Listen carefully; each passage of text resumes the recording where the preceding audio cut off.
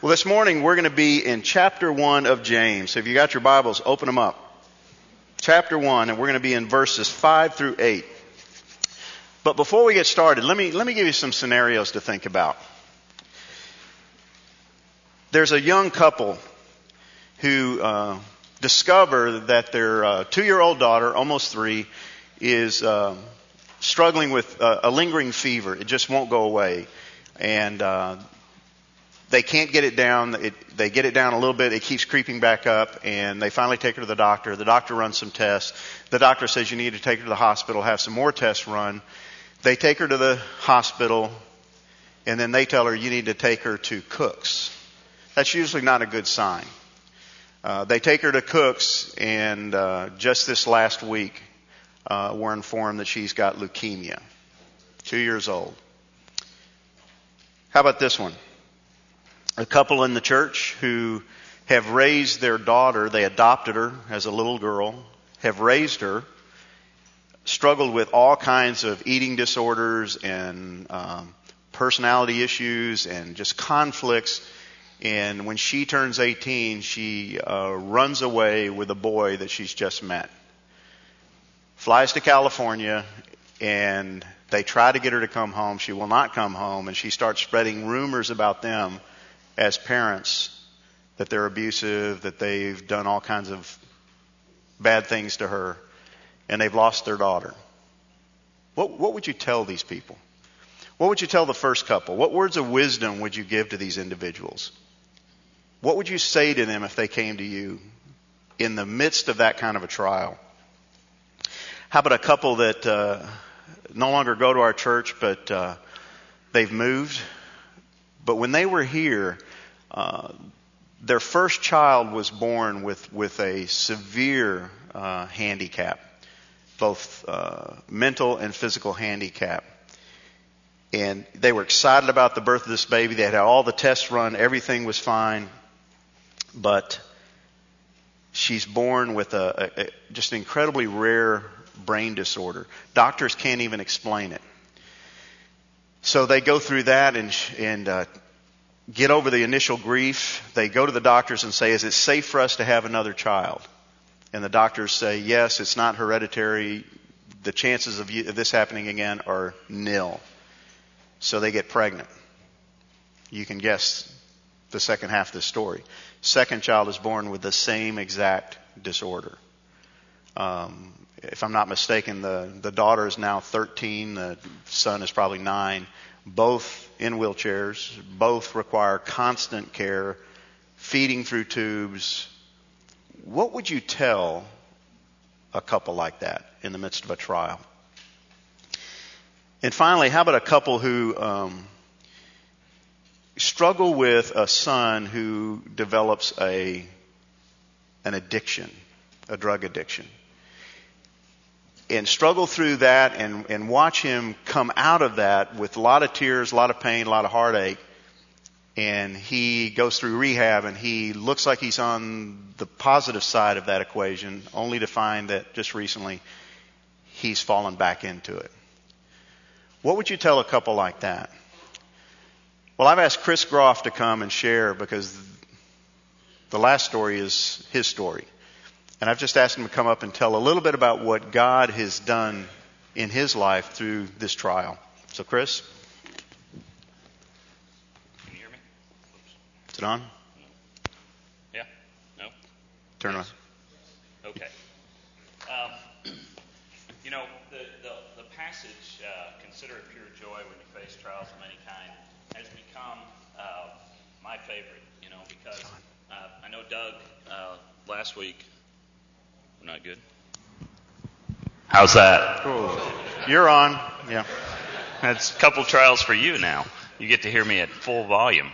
Doug was talking about the salvation passages last week in the sermon, and and those are dear to me. But my life over the last been 5 years now has been mostly related to sanctification, and this consider it pure joy passage has become actually the title of an article that I'm writing right now. Consider it pure joy, journey through my son's addiction.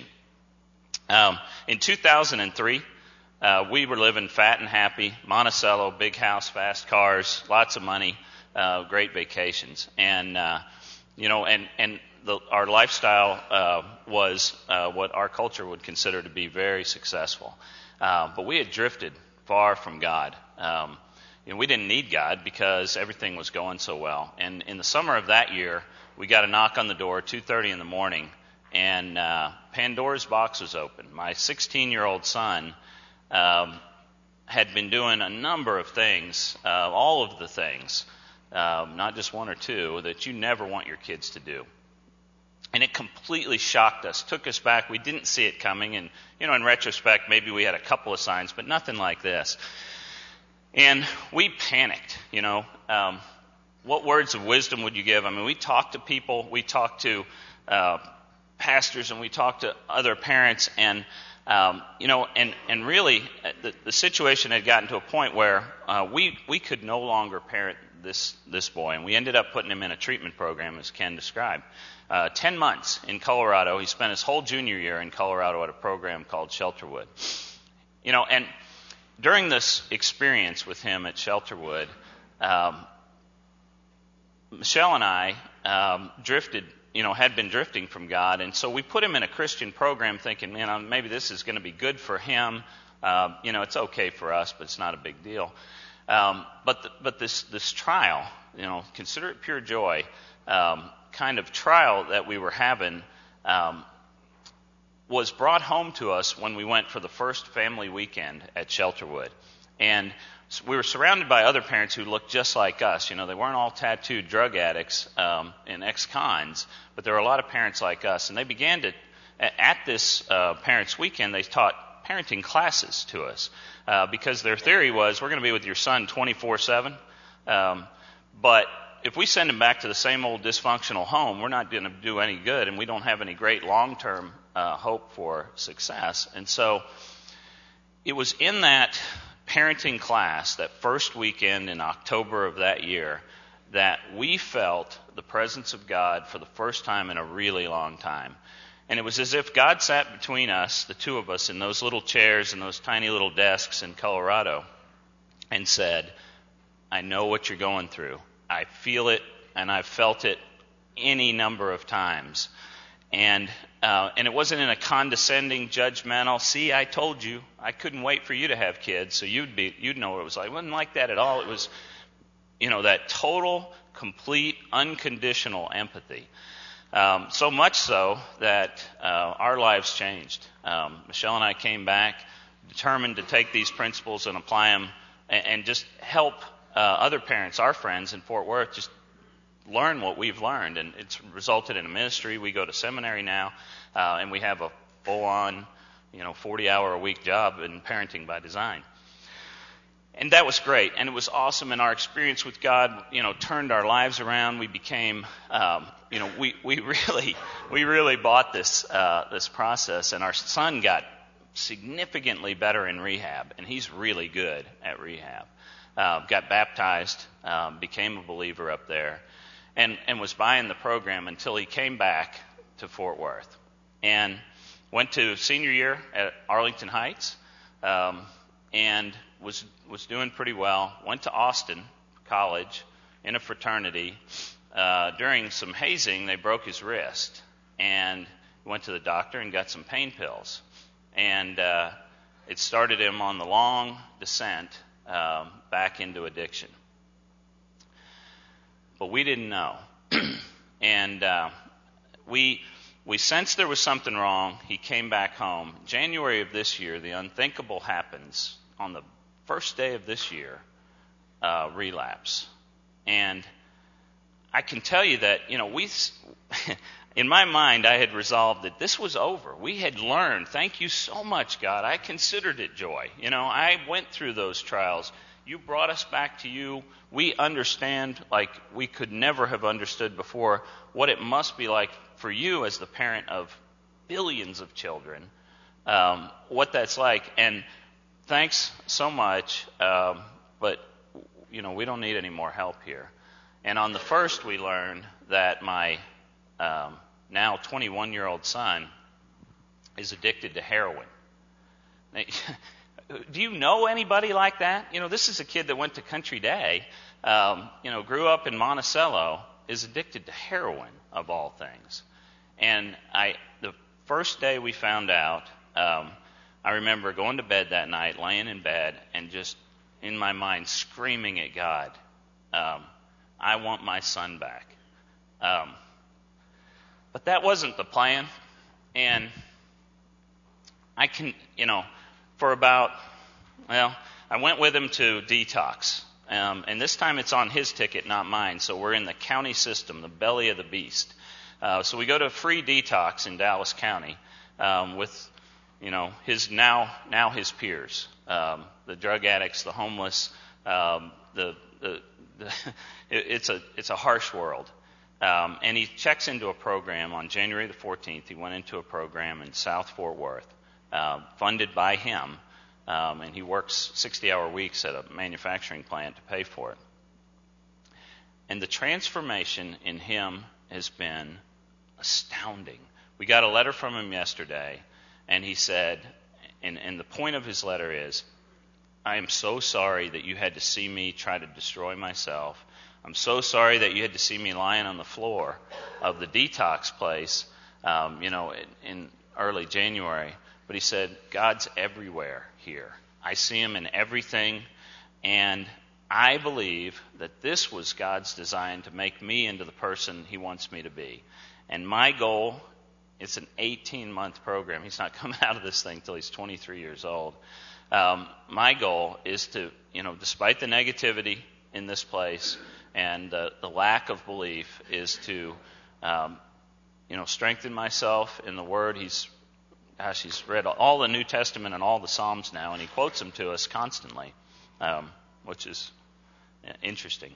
But his goal is to come out of this thing and then to minister to people like that, and it's the God of all comfort who comforts you in these trials, expects you then to take that experience and comfort others, and that's his goal. What words of wisdom would you have given me?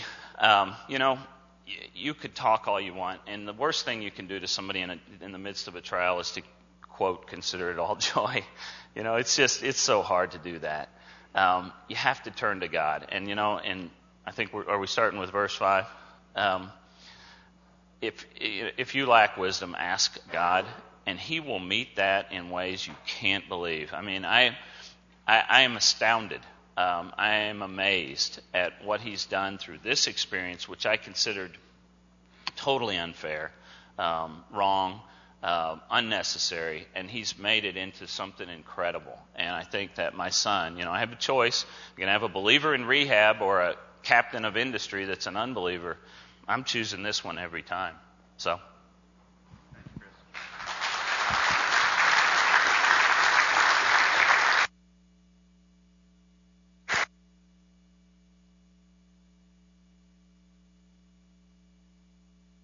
Word of prayer for Chris and Michelle and their son. Father, we come to you right now, and we just thank you for this testimony of your faithfulness, even in the midst of trials. Trials that there's not a man in this room who would choose to go through what they're going through. And yet, Father, you are faithful, and you are there, and you are working behind the scenes in ways that we don't even know about. Father, I pray this morning that you would be with Chris and Michelle and just strengthen them and encourage them, and with their son that he would have the stamina and the diligence and the determination through the power of the Holy Spirit to continue down the path on which you have him, that he would truly be salt and light in the midst of extreme darkness. And that, Father, this change in him would be a permanent change, a God-ordained change, that he might be a witness for you. And thank you for him being able to see you in the midst of his pain and his suffering and his trials. Help us to see the same thing, Father, and we pray this in Christ's name. Amen. Well, let's look at verses 5 through 8 as we start this morning. Last week we looked at that oft-quoted verse. As Chris said, we tend to quote it to other people, not to ourselves. Consider it all joy, verse 2 says, when you encounter various trials. But then verse 5 says, but if any of you lacks wisdom, let him ask of God, who gives to all generously and without reproach, and it will be given to him. But he must ask in faith without any doubting, for the one who doubts is like the surf of the sea, driven and tossed by the wind. For that man ought not to expect that he will receive anything from the Lord, being a double-minded man, unstable in all his ways. So, there are people in your life that are going to come up and they've got all kinds of trials. They have all kinds of difficulties. What are you going to tell these people? What would you tell a Chris and Michelle Groff? What would you tell Nick Espinette and Sonny, whose little girl is at Cook's Hospital now with leukemia and facing chemotherapy, which started yesterday? 2 years old, precious little girl. What are you going to tell them? This morning we want to talk about this issue of wisdom. And the fact is, as we looked at last week, trials are going to come, right? They're just part of life. You're going to have trials of all kinds, big, small, major trials, small trials. They're going to come, but if you're like I am, and as Chris even shared, that sometimes when they come, you're short on wisdom. What do I do here? What do I do with this trial when it comes? Chris's trial is a pretty major trial, isn't it? That's a major deal. But what are you going to do when the trials come? How do you respond to those trials?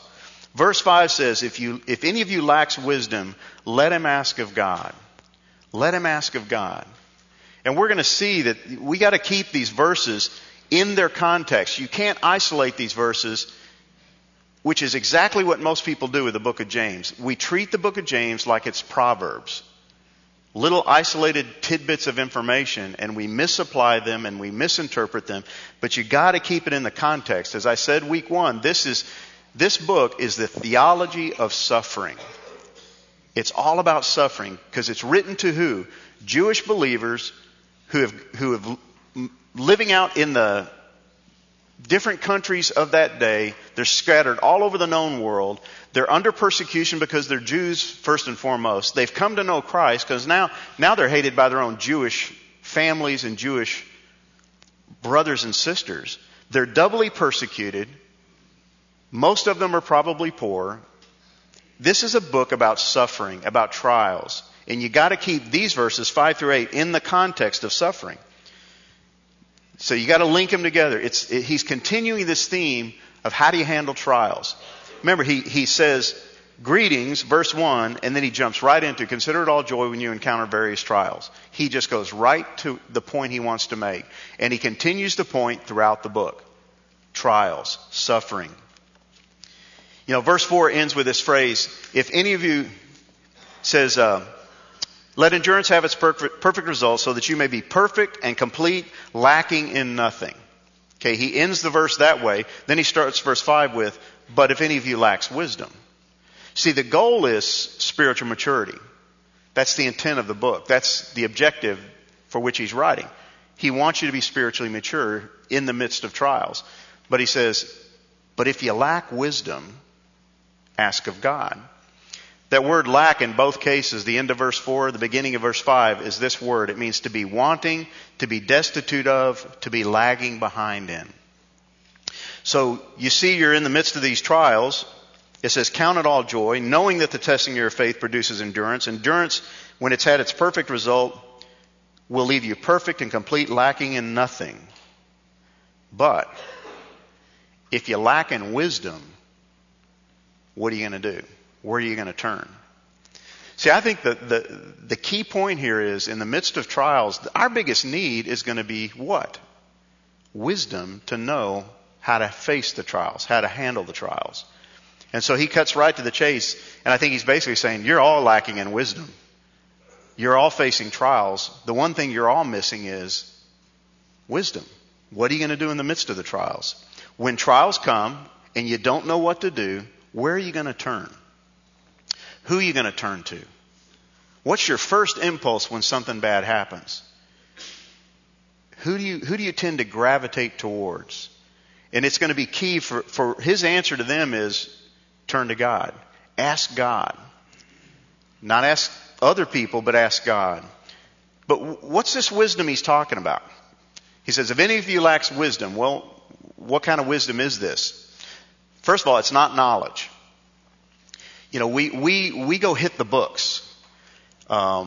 We want to find out everything we can find out about that particular issue. And I know Chris and Michelle probably went and read everything they could get their hands on about addiction and dealing with addiction. I'm sure Nick and Sonny are looking up everything on the internet they can find about leukemia. But knowledge isn't what we need. Knowledge isn't going to solve the problem, and it's not going to make leukemia go away. Learning about leukemia doesn't make it go away. Learning about addiction doesn't solve your son's problem. So knowledge is not the answer. Knowledge involves just information. It's facts. We fill our minds with facts, and we may know more about the issue than we knew before, but we still got the issue, don't we? We still have the same problem. So when he says if you lack wisdom, it's not information, it's not knowledge, it's not facts. Wisdom is the ability or insight to properly use the facts efficiently and effectively. So there's nothing wrong with gaining the knowledge, but if that's all you do, you're stuck. You need wisdom to know, what do I do with this now? What do I do with the knowledge that I've gained, the information that I've gleaned? What do I do with it? How do I use it efficiently and effectively? That's wisdom. That's the wisdom we need to seek. It's seeing and responding to life situations from God's frame of reference. And I think the hardest thing for you and I, and especially as men, is when we get into a trial or we get into a situation, much like Chris's, Nick and Sonny's, others that you may be going through, we view it from one perspective and one perspective only, and it's ours. And God is saying, you know what, there is another perspective. There is another way of looking at this situation, and it's mine as God. You got to learn to see it from His frame of reference, see it from His viewpoint, and it will be radically different. Now, is that hard to do in the midst of the trial? You bet. Is it easier in hindsight? Yes. But what James is saying is, you know what? I want you to develop the capacity and the ability in the midst of a trial to see me in the trial and see the trial from my viewpoint, from my perspective. And it will change the way you look at it. What's the opposite of wisdom? It's your own natural inclinations. It's how you would normally handle it. And this doesn't take a rocket scientist to figure this out, how we normally handle situations. What are our natural inclinations? Get mad. Chris said he laid in bed and he just, in his spirit, was just screaming at God. See, that's what we do. We get mad. It could be a small thing. It could be a big thing. The small things make you mad. I used the illustration last week. If I walk out right now and I've got a flat tire, I will not be happy. Now, if you're standing there, I will control myself. But if you're not around, Katie, bar the door. I'm gonna let somebody know I'm not real happy. I get mad. I kick inanimate objects. That's what I do. I'll never forget when I was working for an agency here in Fort Worth, and we had a 2-story open atrium type format, and big open area, and the offices were all glass offices around the edge, and they had no ceiling. And so I had one of those offices. The reception area was at the top of a spiral staircase, and so it overlooked the entire office. And I don't even know what happened that day, but it had not been a good day for me. It was just not a happy day. And something had happened, and I walk out of my office, and I just slam my fist into a file cabinet right outside my office, not knowing that because of the shape of the ceiling and the open atmosphere, it was like a cannon went off. And there were guests up in the entryway, and everybody, and it was all glass. So I'm standing in the middle, I hit this thing, dent in the side of the thing, and everybody's staring at me.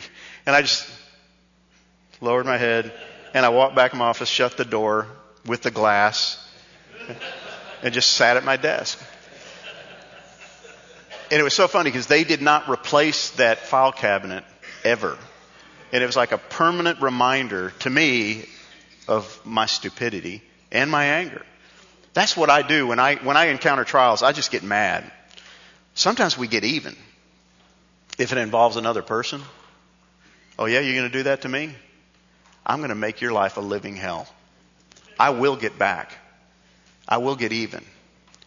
You'll regret the day you did that to me. It could be a coworker. It could be a neighbor. It could be, sad thing is, it could be a spouse.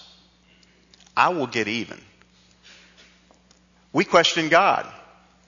We just sit there and, okay, God, what do you think you're doing? Where are you in this? Why are you doing this to me? We throw all kinds of questions at God. And we may not address Him directly, but we do question God. His wisdom, His timing, His love, His integrity. We question Him. We doubt His word. If somebody comes up to you in the midst of a trial and they quote verse 2, consider it all joy when you encounter various trials, you will doubt that. I guarantee you will doubt it. You'll go, you're an idiot. Get out of my face. I don't want to hear it. I don't believe it. I don't think it's possible. You will begin to doubt God's word. You'll take matters into your own hands. That's what we do as men, isn't it? I'll solve this somehow. I may kill myself in the process, but I will solve this problem. I will fix this trial. I will make it go away. Others of us have pity parties. We want everybody around us to know we're miserable. We want everybody to know we're having a bad day, that something's gone wrong, and we will whine and moan, and we're like Eeyore. We're just black cloud. Everything around us communicates that I'm miserable. Poor me.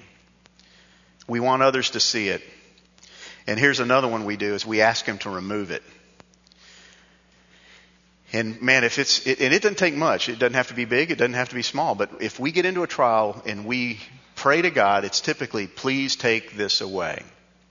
Please remove this trial. And I don't know about you, but my experience is very rarely does He do that for me. And it's usually because He wants me in the midst of the trial to learn something about Him and to learn something about me.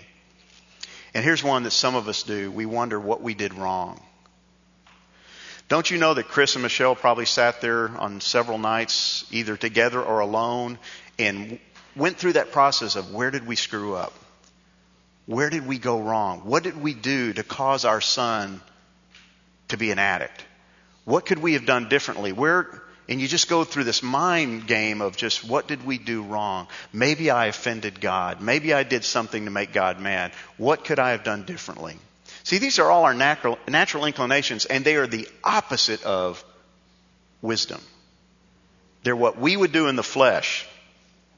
But Proverbs 9:10 says, the fear of the Lord is the beginning of wisdom, and the knowledge of the Holy One is understanding. When we start to, and we talked about this when we did the attributes of God, when you begin to fear God for who He is, His righteousness, His holiness, His power, His majesty, His grace, His mercy, and you begin to look at Him and realize that He is a holy, mighty, awesome God, and you begin to understand how holy He really is, you will begin the process of gaining wisdom.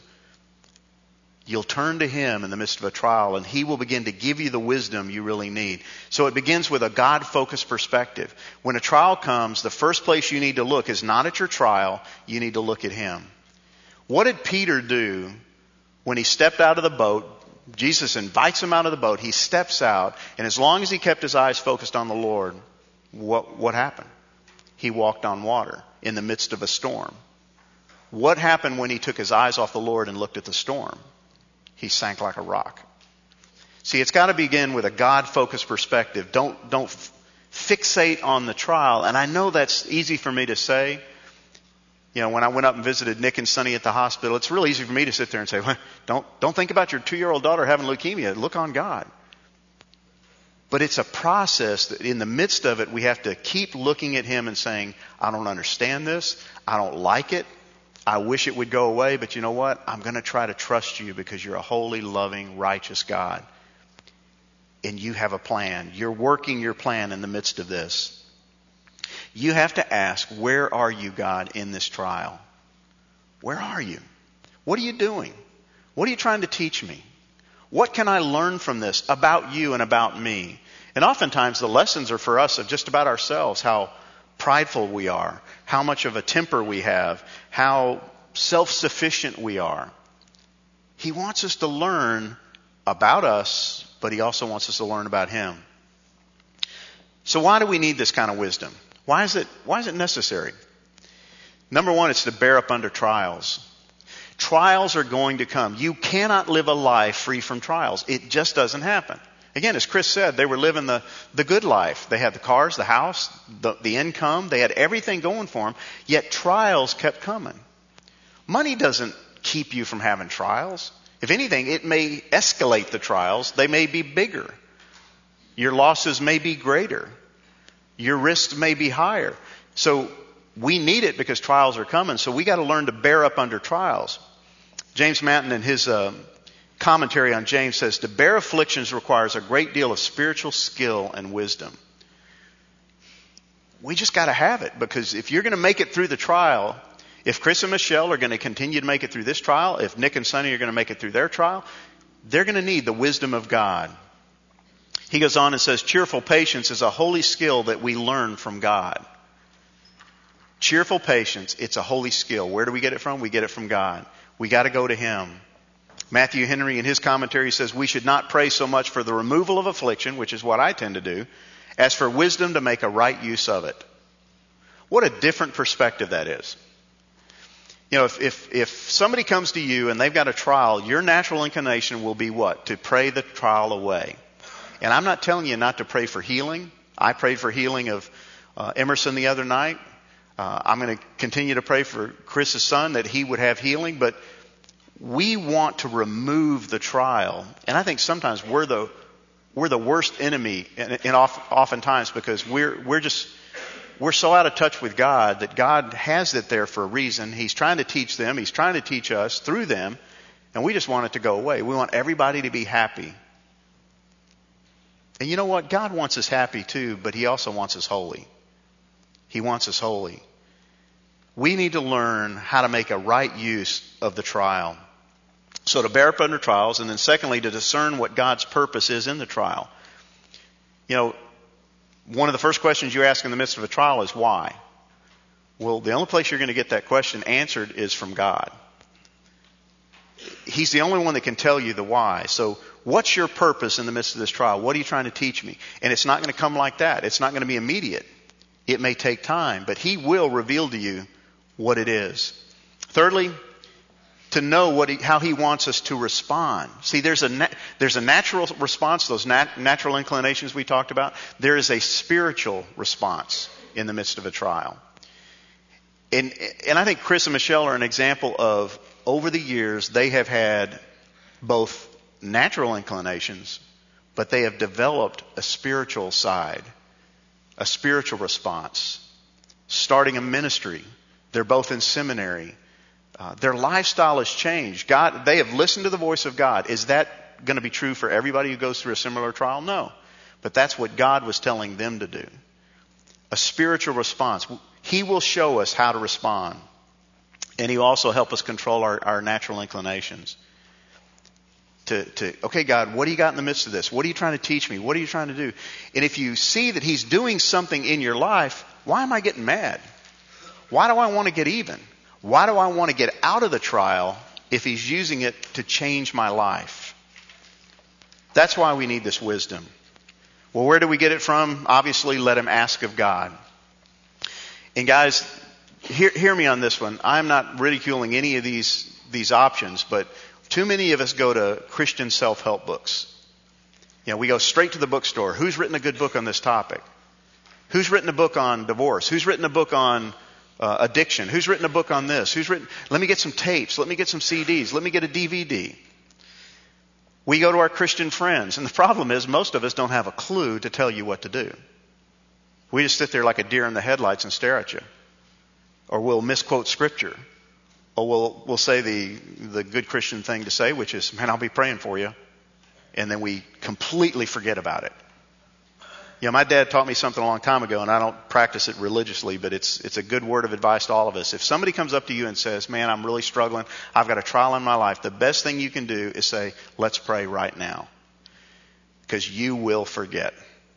If you walk away, you'll forget. So just say, well, let's pray right now. It will disarm them. They'll go, well, gosh, I didn't mean for you to take that seriously, but, let's stop right now and let's pray. Let's pray. But we turn to books. We turn to our Christian friends. We go to secular counselors, which is probably the worst thing we could do in most cases. We go to our pastor. Go to the pastor. He must know. I'll be real honest. I don't have the answer to all your problems. I can pray with you and I can point you to Scripture, but these are not your first options. Don't go to the Bible answer man. Hank Hanegraaff. What would he do? What would he say? All of these have wisdom. All of them can give you some insights, but where does James say to go first? He says, go to God. True wisdom is from God. There are all kinds of sources of wisdom out there, but we want true wisdom, His wisdom, not man's wisdom, not from a book, but from Him.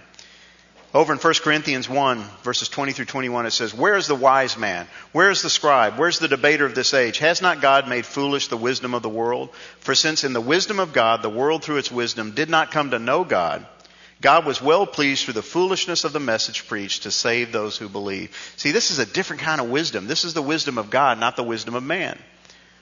The wisdom of man is foolishness. It's idiocy compared to the wisdom of God. The world does not know how to handle trials. And so don't go to him to find out. Go to God. Go for the source of true wisdom. The wisdom of this world is foolishness before God. He looks at it and goes, guys, why are you turning there? Why don't you turn to me? So James says, ask of God. Ask of God. Well, how do we get this wisdom? James 1 verse 5 says, let him ask of God who gives to all generously without reproach, and it will be given to him. See, we take this verse and we apply this verse out of context and we use it for everything we need. Let him ask of God who gives to all generously and without reproach, and it will be given to him. Health, wealth, prosperity.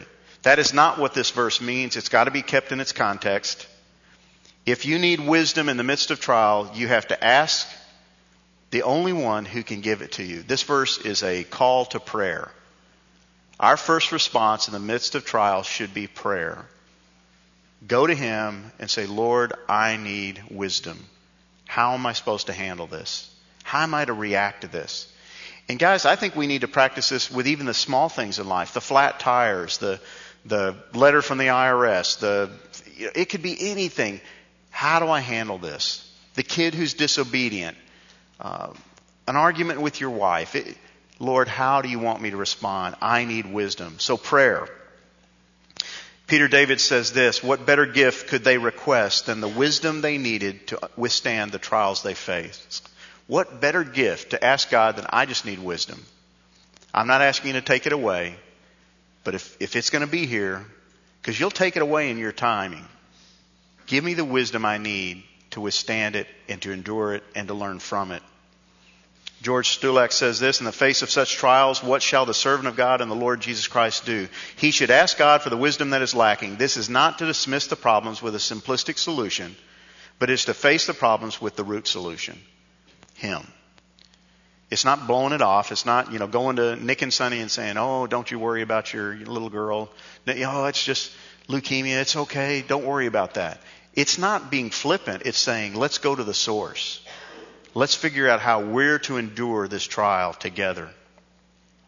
But it goes on in verse 6, it says, he must ask in faith. We have to believe.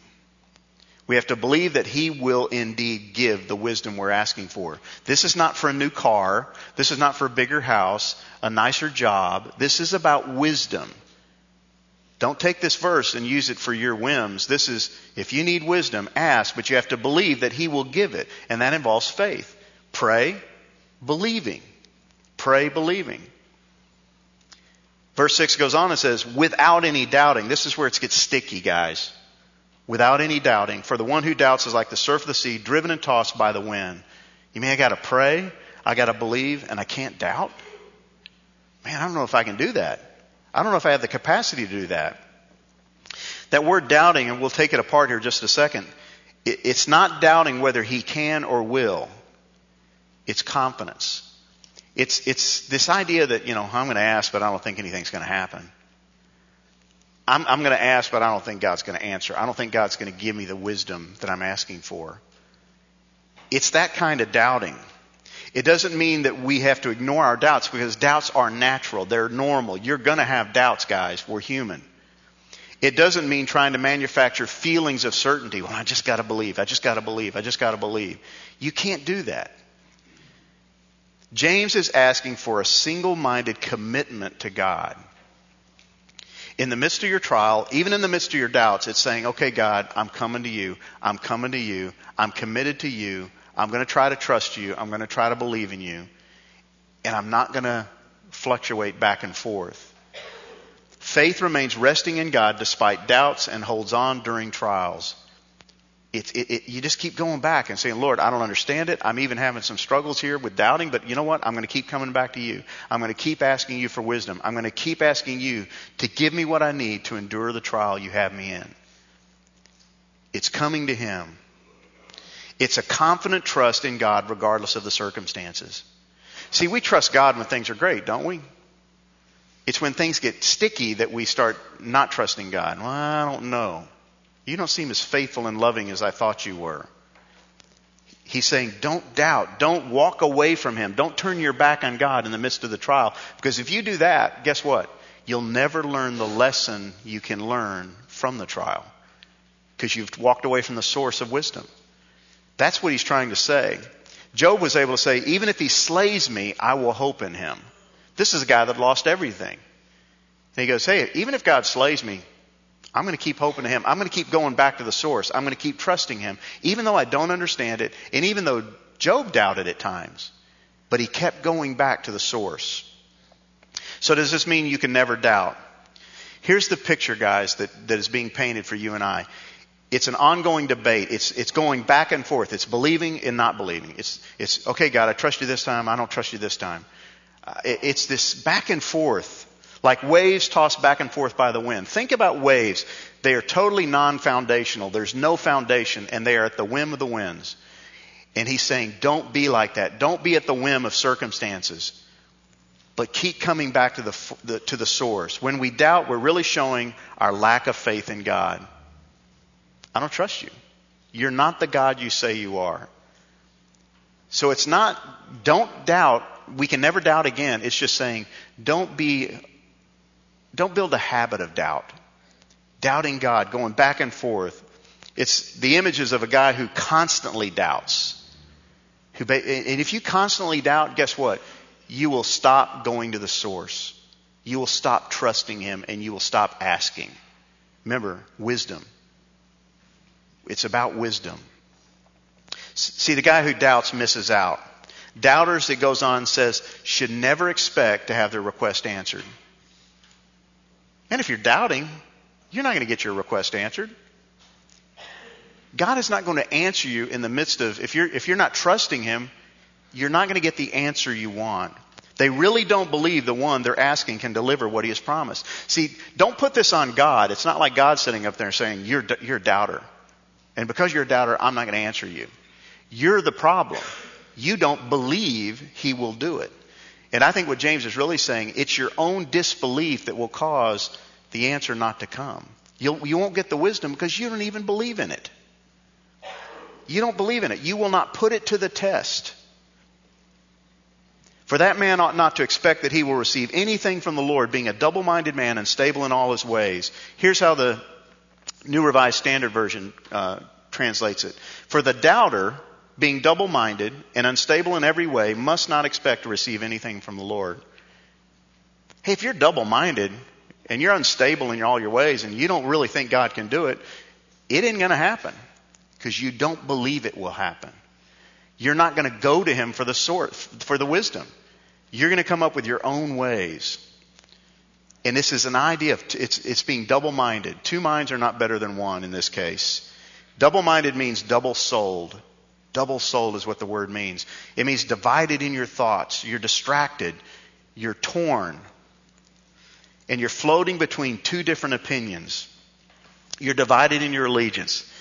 You're sometimes trusting God, but you're sometimes trusting yourself and the world. You're double-souled. The study notes in the Net Bible say a double-minded man is one whose devotion to God is less than total. His attention is divided between God and other things. And as a consequence, he's unstable and therefore unable to receive from God. If you want wisdom in trials, you've got to go to him and you've got to believe that he will give wisdom. But if you're going to go to other places for your wisdom and other places for your source of comfort, you will never get the wisdom you need. And you will always be frustrated, and you will never learn from the trials. And Greg Cook did a sermon just recently talking about don't waste your suffering. And guys, I can't think of anything worse than wasting suffering, to never learn through the trials, and all you get is the suffering. And you never grow, and you never mature, and you never learn the lesson he wants to teach you. So this kind of doubter is unstable in all he does. He's never sure of anything, and most certainly he's never sure of God. And so he'll never get the wisdom he needs and he asks for. Well, finally, he or she may trust in God and be part of the church, but with a heart filled with doubt, this person is emotionally keeping options open and other lines of support clear. There's a basic instability within that will eventually become evident in behavior. You cannot trust such a person, for he or she is like Aesop's crow, trying to walk down two paths at once. The implied call is for commitment. Put all your eggs in one basket and make that basket God. So in the midst of a trial, don't be unstable. Don't float back and forth, but put all your eggs in one basket and say, okay, God, I don't understand this trial. I don't particularly like this trial. I would really like it to go away, but you know what? I'm going to put all my eggs in your basket and trust you to teach me what I need to learn from this trial. I think Chris and Michelle are an example and a testimony of what you can learn through trials. Many of you could get up and share testimonies to the same degree. But guys, what I want us to do right now is for our closing time, for the last minutes we have together, and we're going to end with this. And when you're done, I want you just to leave. You're going to pray around your tables. And here's what I want you to pray for, and we're going to be specific. I want to pray for Nick and Sonny Espinette and their little girl Emerson, who's suffering with leukemia, going through chemotherapy. I want us to pray for Chris and Michelle Groff and their son's rehabilitation effort. I want to pray for Matthew and Ashley Mason, whose son Logan had surgery, I believe it was yesterday, for a skull fracture, 5 years old. I want you to pray that God would give these men and women wisdom in the midst of the trial they're in. So spend some time around your tables praying for these specific individuals. And if there's something at your table you need to pray for that. And when you're done, just quietly leave and we'll be done for the morning.